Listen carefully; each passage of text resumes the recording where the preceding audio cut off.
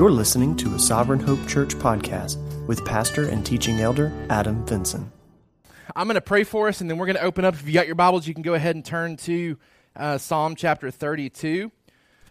Psalm chapter 32, if this is your very first application Sunday, we do this every 6 weeks. So every 6 weeks, we've got breakfast provided. We start a little bit later because we want that extended fellowship time from 10:30 to 11. That's just a chance for you to connect with people that maybe you don't get a chance to talk to very often, just based on schedules. Sometimes, I know how it is, you're running here trying to get here when church starts, and then you've got things that maybe you've got to get to right after church. And so we try to build in some additional time for you just to be able to connect, talk, maybe meet some people that you haven't met, or talk to some people that you haven't talked to in a while. So we do this every 6 weeks. And then from the sermon side of things, it's a chance for us just to regroup and talk about and review some of the things that we've been looking at over the past 5 weeks. And so instead of just plowing through sermon after sermon after sermon, it's a chance for us to just pause, as we saw last week, to be still and to really just contemplate and meditate upon what God's been teaching us, so that we're faithfully seeking to be doers of the word and not just hearers only. And so we want to break that habit of just listening to sermon after sermon after sermon. We want every 6 weeks for there to be a time where we just say, okay, what have we heard the last 5 weeks? What are we doing with that before we move on? And so we'll do this again in 6 weeks, but excited to do it together today. So let's pray together and we'll jump right in. Lord, we love you. We thank you and praise you for your goodness and grace to us. Lord, we thank you that we can gather once again this morning to worship you, to dive into your word and to learn more about you as we're seeing through the book of Psalms. Lord, just a knowledge of who you are and how you've provided for your people over the centuries is so important to our faith today. It gives us the confidence needed to know that you are working and that you are moving, that you're providing and guiding even today. And so, Lord, we thank you for that. I pray that you would continue to give us just a deeper understanding, a deeper awareness of who you are, the love that you have for us, the care that you give to us. And, Lord, I pray that you would be with our time today, help it to be an encouragement, and also a time of conviction where we need it as well. Pray that you'd strengthen our faith as we prepare to leave today, Lord. Equip us to have our emotions this week impacted not by our changing circumstances, but by your covenant that remains true, that does not change. And so, Lord, we look forward to you furthering our faith today as we look into your word. It's in Jesus' name that we pray. Amen. All right, so if you're keeping score at home, here are the Psalms that we have covered since we started our series, I guess back at the last part of the fall. So first section since before our last application Sunday, we covered Psalm 34, Psalm 100, Psalm 106, Psalm 37, Psalm 20, Psalm 8, Psalm 98, Psalm 90, Psalm 111, Psalm 112, and Psalm 27. And we talked specifically, and so these are some points from last application Sunday, things that we should remember from the Psalms. Psalms reminds us of the assurance that God always remembers his people and the tendency for God's people to often forget him, right? So we've been talking about how we're prone to remember, or we're prone to forget God, whereas he always remembers us, but we usually flip that. We usually think in terms of God has forgotten us. But that's simply not the case. God always remembers his people. It's us who tend to forget him. Psalms reminds us that God's timing is different than ours, different than what we desire or expect sometimes, but he's always carrying out his acts of covenant care. He's always working and moving for his people. And then third, we said that Psalms reminds us to praise God, most noticeably through song, as an act of worship and trust for what we believe about him. That singing should be a natural outflowing of what our heart is feeling and believing about God through his word. And so things that we were challenged to do last time: have a targeted planned time to be in God's word, to prioritize God's word, because if you're not prioritizing God's word, then we have no reason to wonder why we are the way that we are, that God's word is what shapes us and changes us. And so we must put ourselves into God's word if we're going to be changed.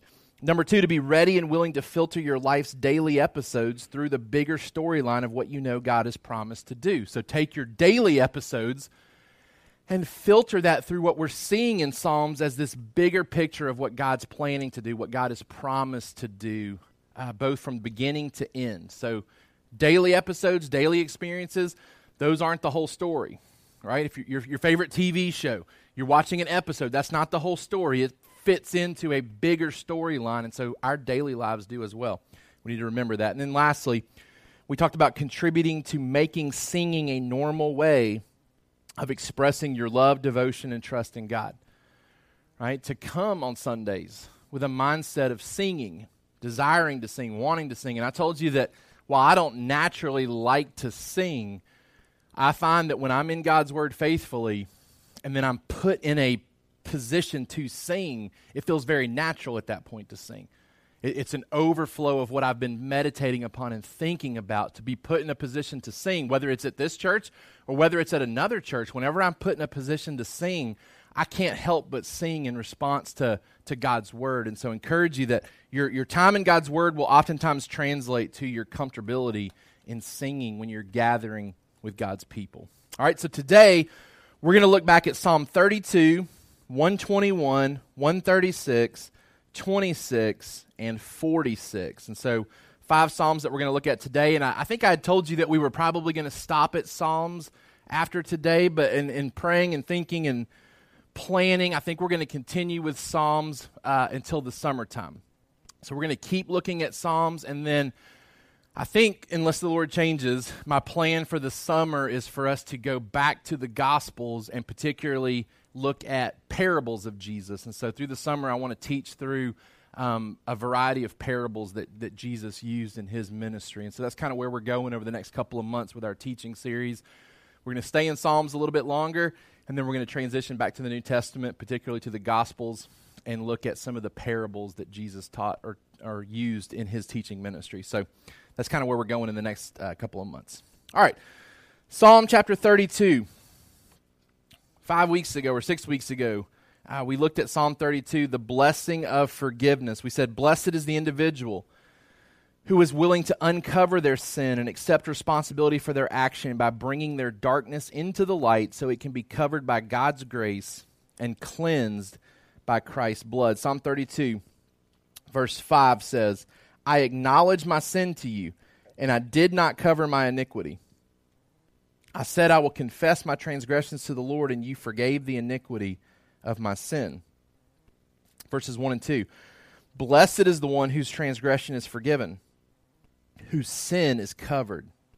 Blessed is the man against whom the Lord counts no iniquity, and whose spirit there is no deceit.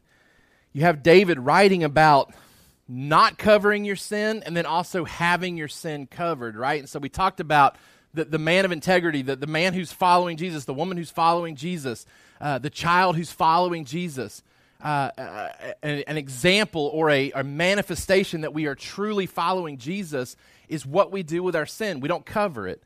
We don't hide it, right? We don't make excuses for it. We don't try to justify it. We bring it into the light. We confess it. Right? And so we talked a little bit about how even in 1 John, when John talks about walking in the light, not walking in darkness, that sometimes we read that passage and think, man, how can anybody live up to this standard of always doing right and never doing wrong? And we talked about how that's not really what John's talking about. He's saying that to walk in the light is to bring your sin into the light with you, to not tuck it away and hide it in the darkness. And so David's echoing these same things from the Old Testament. He says that we're to acknowledge our sin, to not cover our iniquity, and yet our sin does need to be covered, right? And so we bring that into the light, and by bringing it into the light, Jesus covers it. Jesus covers it with his blood. And so blessed is the individual who's willing to uncover their sin, take responsibility, not lie about it, not create a cover-up for their sin, but they bring it into the light, and it's there that God's grace meets it. And Christ's blood covers it. And so we talked about conviction leading to confession, that we're honest with ourselves, we're honest with God. And what we're prone to do, or at least what I'm prone to do, is to see my sin, to feel pressure and conviction about my sin, and then to try to do something good to atone for it. That's the natural human response, is to try to make up for my sin. Let me do something for you because I've done something against you. And instead, the gospel says that we admit our sin, and we also admit the fact that I can't fix it. I can't atone for it. I can't do anything to make it right. It's only by Jesus' blood that I can be made right. We talked about, from the application standpoint that week, what tendencies do you have to wrongly deal with your sins? Let me bring that question back up. When you're not doing this, when you're not bringing your sin into the light, when you're not properly acknowledging it and humbling yourself and bringing it for God's forgiveness and His covering, when you're not seeking reconciliation with another human being that you've wronged, what is your tendency? Is your tendency to hide it, to cover it, to lie about it, to justify it, to minimize it, to excuse it, even to seek some type of self-atonement for it? What is your tendency to mishandle sin? Because I think it's important that we identify that. I told you my tendency is not necessarily to hide it, but to try to cover it by doing something to divert your attention, basically. Hey, forget about what I did there and just think about what I'm doing right now to make up for it. And that's not an act of humility. That's an act of spiritual pride, because I don't want to really admit my fault. I want to draw attention to my goodness. All right, so what is your tendency to do wrongly with your sin? And then you've got to push back against that. All right, and it starts by you identifying it. You got to be honest with yourself and say, here's what I typically do with my sin if I'm not walking in the light. And once you identify that, then that helps you. It helps you push back against it the next time that you find yourself in a situation where you have the option to bring it into the light, or you have the option to keep doing what you normally do with it. Right? Psalm chapter 32, blessed is the one who is forgiven, and we're forgiven by bringing our sin into the light. The next psalm that we looked at in this in-between time of application Sundays was Psalm 121. So if you want to flip over to Psalm 121. Psalm 121 verses 1 and 2. I lift my eyes to the hills, from where does my help come? My help comes from the Lord, who made heaven and earth. This section talks about my God keeping me. Believers are provided God's ongoing help that keeps them safe from all worldly threats. Because not only does God provide round-the-clock care for His people, He also rules over every threat found in this world. All right? And we talked about the mountains here in this passage.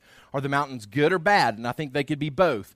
Right? The mountains for a city or a village provide safety. They provide a haven of safety because they protect sometimes from the elements.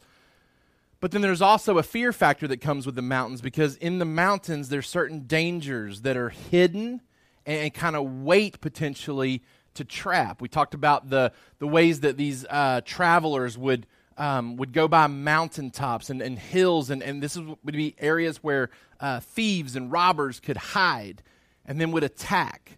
And so there was a threat that came with the mountains too. And so the psalmist is looking to the mountains, and you could see both sides. Where does my help come from? Well, it doesn't come from the hills, because God is better than the protection of the mountains. But we also look to the hills and say, my God's better than the threats that come from the mountains as well. He does not remove our fearful situations, but He does rule and reign over anything that threatens you. Verse 3 and 4 say, He will not let your foot be moved. He who keeps you will not slumber. Behold, He who keeps Israel will neither slumber nor sleep. He talks about later in the psalm the protection that He gives from the sun and the moon, meaning that He promises to guard us from falling in the daytime, and He also promises to guard us while we sleep during the night. It's a psalm that really describes the all-encompassing care of God. Whether it's daytime or nighttime, whether you're coming or whether you're going, whether you're asleep or whether you're awake, our help comes from the Lord, who made heaven and earth, who made the mountains, who oversees and controls the threats in our life. Right? So there's no disease that doesn't submit to God. There's no army, there's no leader that doesn't submit to God. Even if they don't willfully do that with their heart, they are still under the rule and reign of Christ. Right? He rules over the entire world. And so we have help coming from the one who can provide the best help possible. The psalmist here would remind us that our worst fears need to be funneled through the truths found here in Psalm 121. That God gives us that round-the-clock care that we need. Provides great comfort to us. Psalm 136 is where we went next. And you'll remember this is the psalm where the repeated phrase is mentioned over and over and over and over again. Give thanks to the Lord, for he is good, for his steadfast love endures forever. Why is this phrase repeated so often in this psalm? It's because it's such an important phrase that we shouldn't forget it, that his steadfast love endures forever. The loving acts of God seen in the creation of the world and the redemption of his people give us assurance that his steadfast love endures towards his people even today, giving us reason to praise him by trusting him. You'll remember at the beginning of Psalm 136, there's this focus on God's creative power, right? That he's the one who created heaven and earth. He's the one that created nature. He's the one that created the things that we see in nature, right? He does these great wonders where he creates water, he creates dry land, he creates the great lights, he creates the moon and the stars. The creative God is still working for you today. Right? But then there's a transition that happens in verse 10 where the psalmist begins to describe not the creative God, but the covenant-keeping God towards his people. And it's that covenant-keeping God that protects us and provides us, or provides for us, not just in a general sense, right? God provides for the whole world. He provides for the unbeliever as well, right? The Bible tells us that God causes the rain to come on the crops of the Christian farmer and the non-Christian farmer, right? So there's a general provision that God gives, but we see a more specific, intentional, covenantal type care in verses 10 and following in Psalm 136, where God is looking out for his people. He's caring for his people. I also told you that this is the Exodus account, the Exodus story of God releasing the people of Israel from Egypt, carrying them through the wilderness.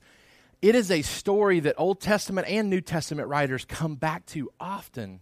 And I said, well, why is that the case? And I told you it's because this is really where God begins to show himself not towards just a family, right? Because if you were growing up in Egypt, your familiarity with Yahweh, your understanding of God was how he had basically brought the flood on the earth, right? After creating the world, he has to judge the world with the flood, and then he began to work with your great-great-great-great-great-granddaddy, Abraham, right? And that he worked with those people and your cousins from long ago, but there had been about 400 years where you hadn't really seen him maybe working actively. The last you had heard from him was when he told Abraham and his people or Jacob and his kids to go down to Egypt. And then you've been a slave in Egypt, and now God is working and moving for the Israelite nation that he has brought up. And you'll remember if you read in the book of Exodus, the people that leave Egypt, they're not just physical descendants of Abraham. They're other people that kind of jump into that group as well, right? We see a grafting early in the Old Testament of Gentiles being brought into that nation. But it's when God begins to work and move for this national people that becomes such an important event that they keep coming back to the fact that this is where God's covenant-keeping presence really becomes known, not just to a family group, but to a large people group. Psalm 136 talks about how God's love can be understood by his goodness, his sovereignty, his miracles, his wisdom, and then his deliverance from enemies. All these great kings are highlighted as falling because of God's care and provision. His enduring love, it's steadfast. And if it was steadfast for his people back in Exodus, it remains steadfast today. We talked last week about how this isn't like talking about Michael Jordan and how great of a basketball player he was back in the day, right? Our God didn't peak in the Old Testament. Our God didn't hit his prime in the Old Testament. He's still in his prime now, right? You don't have to talk about how good he was in the past. He's still good today. Michael Jordan can't play basketball like he could years ago today. But our God still works and moves in the same wondrous ways today for us, and that brings great comfort and hope to us. So the history of Israel, when that really shapes how we believe about God today, we praise him and trust him just like our ancestors did. Let's go to Psalm 26 next. Psalm 26, and this is a week where we really dialed in and talking to our youth because this passage I think is so important for our youth to understand. For an individual to biblically claim the favor of God in life, there must be a commitment to living with integrity, separating from the wicked influences of this world, and pursuing worshipful fellowship with the church. All right, so we're going to see in Psalm 26, there's this mention of integrity and how that's important, And then we demonstrate integrity by separating from the evil company and aligning intentionally with God's people. Psalm 26:1. Vindicate me, O Lord, for I have walked in my integrity. I've trusted in the Lord without wavering. Prove me, O Lord, and try me. Test my heart and my mind. For your steadfast love is before my eyes, and I walk in your faithfulness. Remember, David says, look, my integrity gives me great confidence that God's going to vindicate me. Verses 4-7. I do not sit with men of falsehood, nor do I consort with hypocrites. I hate the assembly of evildoers, and I will not sit with the wicked. I wash my hands in innocence and go around your altar, O Lord, proclaiming thanksgiving aloud and telling all your wondrous deeds. We talked about how the hope of Psalms that we're talking about this morning even, you can't embrace these things if you're not right with God. The hope of Psalms is too often embraced by those who have no rightful claim upon the content due to their current relationship with the provider. Right? We don't get to claim Psalms if we're not walking right with God. That's a caveat. That's a precursor. We have to be right with God for the Psalms to really apply to us. If we're not careful, we talked about how we're like Joshua or Samson. We think God is with us, and we run off to battle Ai, or we run off to battle the Philistines. And what we don't realize is that God's not with us. God's not working for our favor, right? And so being right with God is a caveat to really being able to claim the hope of Psalms. And this idea of integrity is so important. It's being the right type of person all of the time. We certainly live in a day and age where integrity is not valued. We align ourselves with God by distancing ourselves from evil company and intentionally surrounding ourselves with godly friends. We talked about how our spiritual alignment drives our social alignment. By aligning with God and assembling for God, we can trust in His favor with no reason to fear Him at judgment. You remember at the beginning, or at the end of chapter 26, it talks about how God's going to come and bring judgment. And David cries out and says, don't group me with those people, because I've already distanced myself from them today. I should not be grouped with those people in the end, because I very clearly have distanced myself from those people today. This idea of vindication, God vindicating us. I had a situation arise this week where I won't say my integrity, but my qualifications to do my job were questioned towards me, right? In a way that it actually made one of my staff members angry for me. And they said, why are you not angry about this, right? Like, why are you not getting fired up about what we've just heard? Like, why are you not questioning this? Why are you not angry about this? And it was a point where I was able to say, well, I'm not, because of Psalm 26. Because I believe God will vindicate me, right? Because I know how I'm living my life. I don't have to fight for my own vindication right here, right? There was a temptation to, like, I wanted to run, and I wanted to fight, and I wanted to proclaim. And then I just kind of stopped and rested, and I said, I don't have to do that right now, right? Like, that may be called into question by an enemy right now, but my Lord will vindicate me if it's needed. I don't have to fight here, right? That's a direct application for why we are going through the book of Psalms right now. We need these truths. We need God's word to impact us daily. When we leave, there will be reasons that will come up where Psalms are needed in our life, right? This section says, man, vindicate me, God. Look at my life. And that was a point in my life, a point this week where I could say, hey, I'm walking in integrity right here. I'm walking in integrity, so I can trust that my Lord's going to vindicate me if I need vindication right here. All right? Psalm 46, the last one we'll look at. This is where we were last week. It's the familiar passage about being still and knowing that He is God. Psalm 46, 1-3. God is our refuge and strength, a very present help in trouble. Therefore we will not fear, though the earth gives way.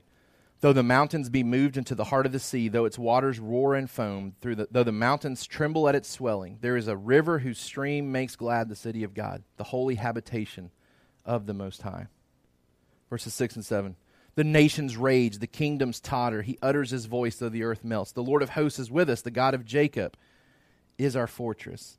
Verse 10. Be still and know that I'm God. I'll be exalted amongst the nations. I will be exalted in the earth. Told you that the context was probably Hezekiah and the people of Jerusalem being pressed in by Sennacherib and the Assyrian army. And we talked about how the Old Testament teaches us that God wiped that army out. He defeated them in the night. Israel didn't even have to fight. The big idea is that God remains in control of all types of upheavals we can experience in this world. The Psalms talk about the decay of the world around us, right? The earthquakes and the floods and kind of the upheaval of the natural world. But then it transitions very quickly into the upheaval that surrounds nations, right? Nations raging against nations. Whatever upheaval we're experiencing, God remains in control. We need to know the attributes of God. We need to have a historical awareness of God and how he handles his people so that we can properly handle these natural and national upheavals in our life, that we don't have to be worried, we don't have to fear. Why? Because he's strong, he's sovereign, he makes a great place of refuge for us. Even though our life circumstances change, his covenants do not. He remains with his people. And the challenge that I gave you last week was finding time to be still and know that. To find times to be still so you can better see what's actually happening around you. If we could see behind the scenes in everything in life, we probably would have a lot less fear. And we don't get to see behind the scenes all the time, but we can process better what's happening through what we see in God's Word. And when we see that, when we filter it through God's Word, we don't have to be scared anymore. I used to work when I was up in college, we used to run, it wasn't good. It was like a Christian haunted house type thing. Looking back on it, probably not the most effective way to share the gospel, right? But as a youth ministry major, like it felt very youth ministry. And so I was a part of this, and I ran one of the rooms in it. And we would often take people through it with all the lights on, right? And you could kind of see, okay, what's really happening here, right? And it would create less fear for people that would come through later when the lights were off, because you kind of see what's really happening, right? That's what God's Word gives to us. It does give us some insight into what's happening behind the scenes, because we see that, okay, nations are raging against nations. That's predicted. That's expected, right? So when we see upheaval in Europe right now, that doesn't have to surprise us or cause fear, because we see in Psalm 46 that God still is in control. We need to find times to be still to remind ourselves of that. That God's always working for the good of the individual, and he's always working on the corporate global level for his glory. He'll be exalted amongst the nations. He will accomplish that. The application last week was, are you actively pursuing the time needed in the Word that gives you the content to encourage your soul when you need it? Are you spending time in God's Word so that your soul can be encouraged by these truths? I want to close today by looking at two things that we need to remember from the last 5 weeks, two things that we need to remember from these 5 Psalms, and then two things that we can do as we leave today. Okay, so 2 things to remember. Number 1, Psalms reminds us if we want to claim the assurances found in these songs, we need to be right with God by handling our sin rightly.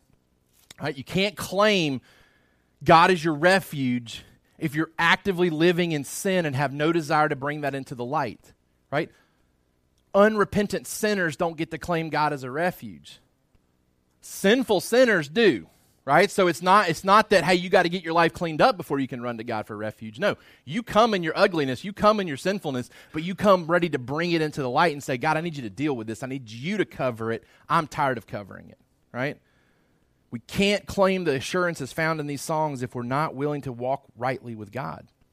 We got to align ourselves with the right people. We got to distance ourselves from the wrong influences. Be right with God so that you can claim the truth of these Psalms. Psalms reminds us of that. Number 2, Psalms reminds us that our fears about this world are best handled by knowing God and knowing how God interacted with Old Testament Israel. Right? The Old Testament is not outdated. And that's real narrative stories that help us to see how God's people have handled upheaval in their life. How God provided for them. It's the same God that works for us today, right? So let me encourage you to go to the Old Testament, read those stories, read those narratives, see those upheavals, and find encouragement for your life as you see Yahweh of the Old Testament taking care of his people, because he takes care of his people today. We don't have to fear. All right, so these are the things to remember, that we've got to be right with God to claim these songs, right? And that we take our fears and we filter it through what we know about God in the Old Testament, how he works with his people. What do? Number 1, be still and assess your motives and your actions. Are you living in such a way that the Lord will have reason to vindicate you? Be still and assess your motives and your actions. Are you living in such a way that the Lord would have reason to vindicate you? We're all sinners. But again, walking in the light means I'm a sinner who doesn't cover my sin. It gives us the assurance when we're being attacked, when our character potentially is being attacked, that we can say, you know what? Vindicate me, Lord. Vindicate. Remember, God told Solomon, David's son, hey, I want you to walk like your dad because your dad was a man of integrity. We know David was sinful. We know at times even David tried to cover up his sin or minimize his sin or justify his sin. But God looked at David overall and the work that he was doing in his life, and he said, here's a man of integrity.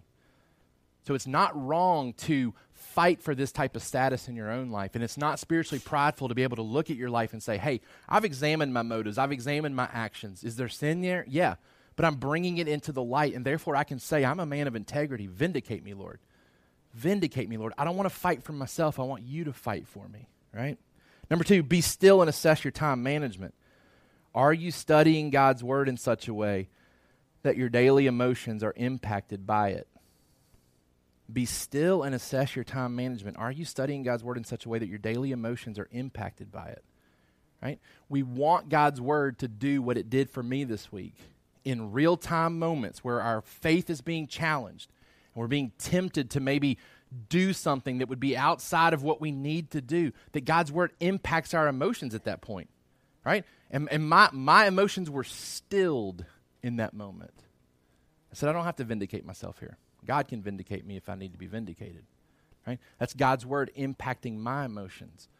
That comes from being in God's word. So be still and assess your time management. Are you studying God's word in such a way that your daily emotions are impacted by it? And I put that there because it's not just, did you read your Bible today? Check. Right? Did you read your Bible in such a way today? Was there attention given to your Bible reading in such a way today or this week that something's happening with it? That it's impacting you. You're seeing a remembrance, because that's what the Holy Spirit does, right? Jesus says the Holy Spirit will come and he will draw to your remembrance the things that I've taught you. That's what the Holy Spirit does in the daily part of our life. He draws to remembrance Psalms when we need it.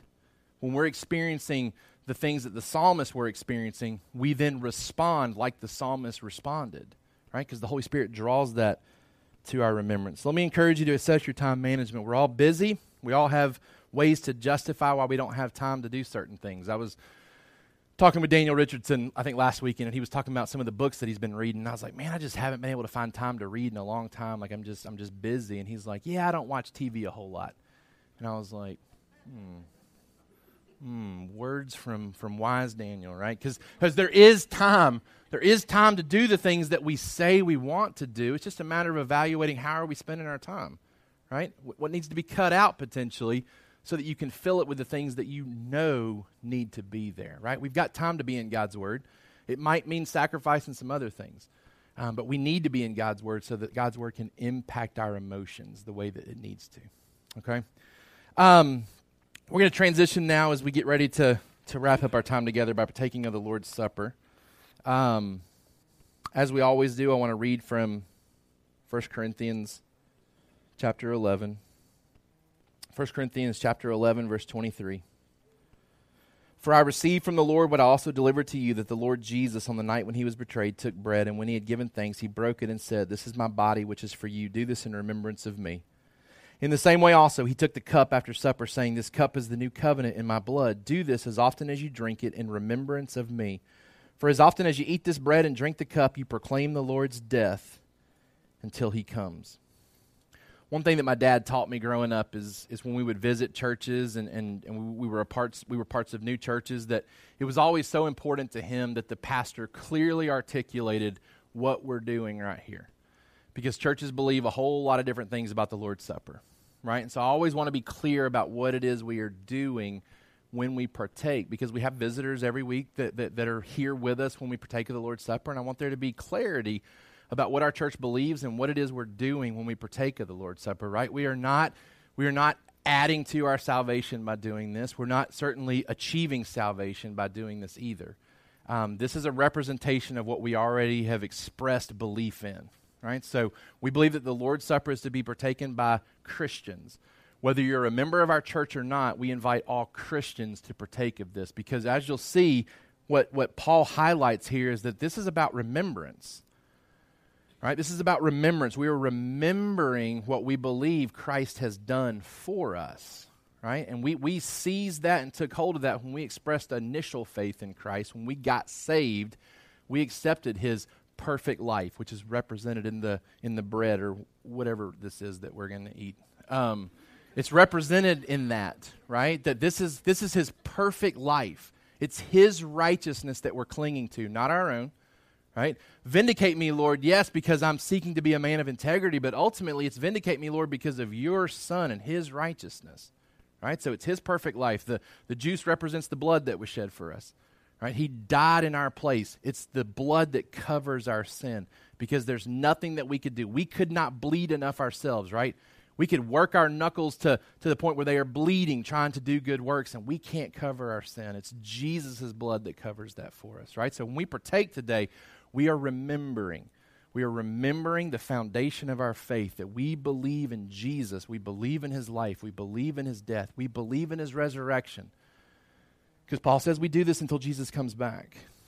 And it's a reminder to us that Jesus has not come back, but we expect him to. We long for him to, right? And so I'm going to invite you to partake. We're going to pray. We're going to give you some time to reflect and pray too. There may be sins that you want to bring into the light that you need to in order to partake of this properly.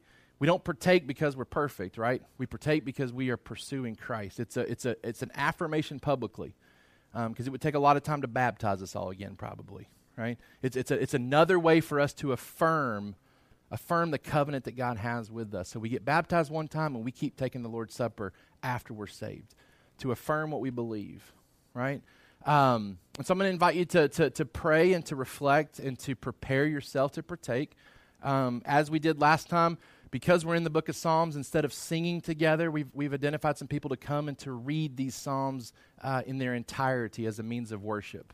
So we're going to do that to have that filler time as we partake, and we give you opportunity to partake. And so I encourage you, as you partake, to listen, to reflect, and to worship as the Psalms are read out loud as a means of worship today. And then Tyson's going to come at the end to close us out. So let me pray for us. God, we love you. We thank you and we praise you for Jesus who saves us. We thank you that we can partake today on our Application Sunday. As we remember the sermons, Lord, we ultimately remember the work of Jesus that these sermons are based on. And God, we are expressing today, once again, that our desire remains intact, and that is to follow you. You are the Lamb who is leading us, and we are willing to go wherever the Lamb goes. And we're thankful that we do not have to fear where you lead us. You don't promise to lead us away from the fearful situations. You plan to lead us at times through those fearful situations. And when the hills are pressing in around us, we look to the hills and we cry out, where does our help come from? And we know it comes from you, Lord. We thank you for the assurance that it does. Lord, we thank you for your life, your perfect life. We thank you that you fulfill the law for us. We thank you for your death, your sacrificial death, the blood that was shed that covers our sins, that washes us white as snow. We thank you for the hope that's found in your death, because your death is not final. We thank you for the hope of the resurrection that is to come. Lord, I pray that as we leave today, that we would remember you, we would remember your covenant to us. And God, help your word to shape our emotions and our feelings this week. Lord, help us to lean into you. Help us to find you as our fortress, our refuge, our strength. Help us to remember that your steadfast love endures forever. Lord, help us to align with people who believe those same things as well. Help us to distance ourselves from those who don't. We ask these things in Jesus' name. Amen. This is Psalm 32. Blessed is the one whose transgression is forgiven, whose sin is covered. Blessed is the man against whom the Lord counts no iniquity, in whose spirit there is no deceit. For when I kept silent, my bones wasted away through my groaning all day long. For day and night your hand was heavy upon me. My strength was dried up as by the heat of summer, Selah. I acknowledged my sin to you. I did not cover my iniquity. I said, I will confess my transgressions to the Lord, and you forgave the iniquity of my sin, Selah. Therefore, let everyone who is godly offer prayer to you at a time when you may be found. Surely in the rush of great waters they shall not reach him. You are a hiding place for me. You preserve me from trouble. You surround me with shouts of deliverance, Selah. I will instruct you and teach you in the way you should go. I will counsel you with my eye upon you.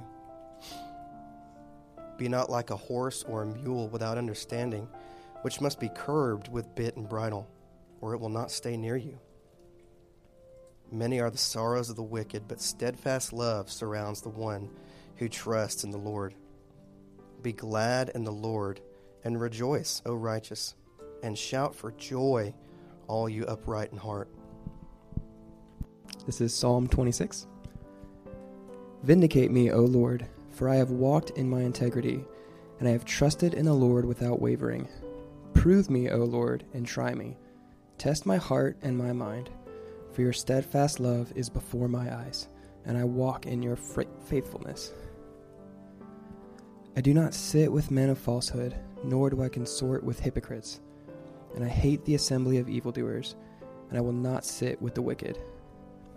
I wash my hands in innocence, and I go around your altar, O Lord, proclaiming thanksgiving aloud and telling all your wondrous deeds. O Lord, I love the habitation of your house, and the place where your glory dwells. Do not sweep my soul away with sinners, nor my life with bloodthirsty men, in whose hands are evil devices, and whose right hands are full of bribes. But as for me, I shall walk in my integrity. Redeem me and be gracious to me. My foot stands on level ground, and in the great assembly I will bless the Lord. 21. I lift my eyes to the hills. From where does my help come from? My hope comes from the Lord, who made heaven and earth. He will not let your foot be moved. He who keeps you will not slumber. Behold, he who keeps Israel will neither slumber nor sleep. The Lord is your keeper. The Lord is your shade on your right hand. The sun shall not strike you by day, nor the moon by night. The Lord will keep you from all evil. He will keep your life. The Lord will keep your going out and your coming in, from this time forth and forevermore. Psalm 136. Give thanks to the Lord, for he is good, for his steadfast love endures forever. Give thanks to the God of gods, for his steadfast love endures forever. Give thanks to the Lord of lords, for his steadfast love endures forever. To him who alone does great wonders, for his steadfast love endures forever. To him who by understanding made the heavens, for his steadfast love endures forever. To him who spread out the earth above the waters, for his steadfast love endures forever. To him who made the great lights, for his steadfast love endures forever. The sun to rule over the day, for his steadfast love endures forever. The moon and stars to rule over the night, for his steadfast love endures forever. To him who struck down the firstborn of Egypt, for his steadfast love endures forever, and brought Israel out from among them, for his steadfast love endures forever. With a strong hand and an outstretched arm, for his steadfast love endures forever. To him who divided the Red Sea in two, for his steadfast love endures forever, and made Israel pass through the midst of it, for his steadfast love endures forever, but overthrew Pharaoh and his host in the Red Sea, for his steadfast love endures forever. To him who led his people through the wilderness, for his steadfast love endures forever. To him who struck down great kings, for his steadfast love endures forever, and killed mighty kings, for his steadfast love endures forever. Sihon, king of the Amorites, for his steadfast love endures forever. And Og, king of Bashan, for his steadfast love endures forever. And gave their land as a heritage, for his steadfast love endures forever. A heritage to Israel his servant, for his steadfast love endures forever. It is he who remembers us in our low estate, for his steadfast love endures forever, and rescued us from our foes, for his steadfast love endures forever. He who gives good food to all flesh, for his steadfast love endures forever. Give thanks to the God of heaven, for his steadfast love endures forever. Okay, lastly, we're going to read from Psalm 46. It says, God is our refuge and strength, a very present help in trouble. Therefore we will not fear, though the earth gives way, and though the mountains be moved into the heart of the sea, though the waters roar and foam, though the mountains tremble at its swelling. Selah. There is a river whose streams make glad the city of God, the holy habitation of the Most High. God is in the midst of her. She shall not be moved. God will help her when morning dawns. The nations rage. The kingdoms totter. He utters his voice, and the earth melts. The Lord of hosts is with us. The God of Jacob is our fortress. Selah. Come, behold the works of the Lord, how he has brought desolations on the earth. He makes wars cease to the end of the earth. He breaks the bow and shatters the spear. He burns the chariots with fire. Be still and know that I am God. I will be exalted among the nations. I will be exalted in the earth. The Lord of hosts is with us. The God of Jacob is our fortress. Selah. Let's pray together. Holy Father in heaven, Lord, we do lift up our eyes to you, to where our help comes from. Lord, not only our help in the midst of trials and tribulations in this earth, wars and rumors of wars and natural disasters and hardships, but God, we ultimately look up to you for our great help in our spiritual condition. Lord, when Satan tempts us to despair and reminds us of the guilt within, upward we can look and see him there who took away all of our sin. It's because the sinless Savior died that our guilty souls can be counted free. For God, you are just, and you were satisfied to look on Christ and pardon us. Father, we want to pray that we would trust that and believe that as we leave today. Thank you for these songs, the Psalms of the saints in the past that we have been able to study for these many weeks. Would you continue to convict us and encourage us where necessary? Would you lead us, Lord, in truth? Help us to be devoted to the Word and to the study of your Word. And may it have its impact to change our hearts, to renew our minds, and to lead us on a level path. God, may it be a light for our path, as Psalm 119 says. Lord, as we leave this place, would you strengthen us with boldness to take the gospel to our friends and our family? Would you lead us in a greater trust of your faithfulness? Lord, we are so grateful and we're so thankful. And we pray that you would be glorified in all things, in our church, in our community, and in the world and the events that are unfolding even now. God, may you reign supreme. May you receive all honor and all glory. And it's in Jesus' name that we pray. Amen. Thank you for listening to the Sovereign Hope Church podcast. We trust that you've been encouraged by the word. For more information about our church, please visit our website at www.sovhope.org. Again, that's www.sovhope.org.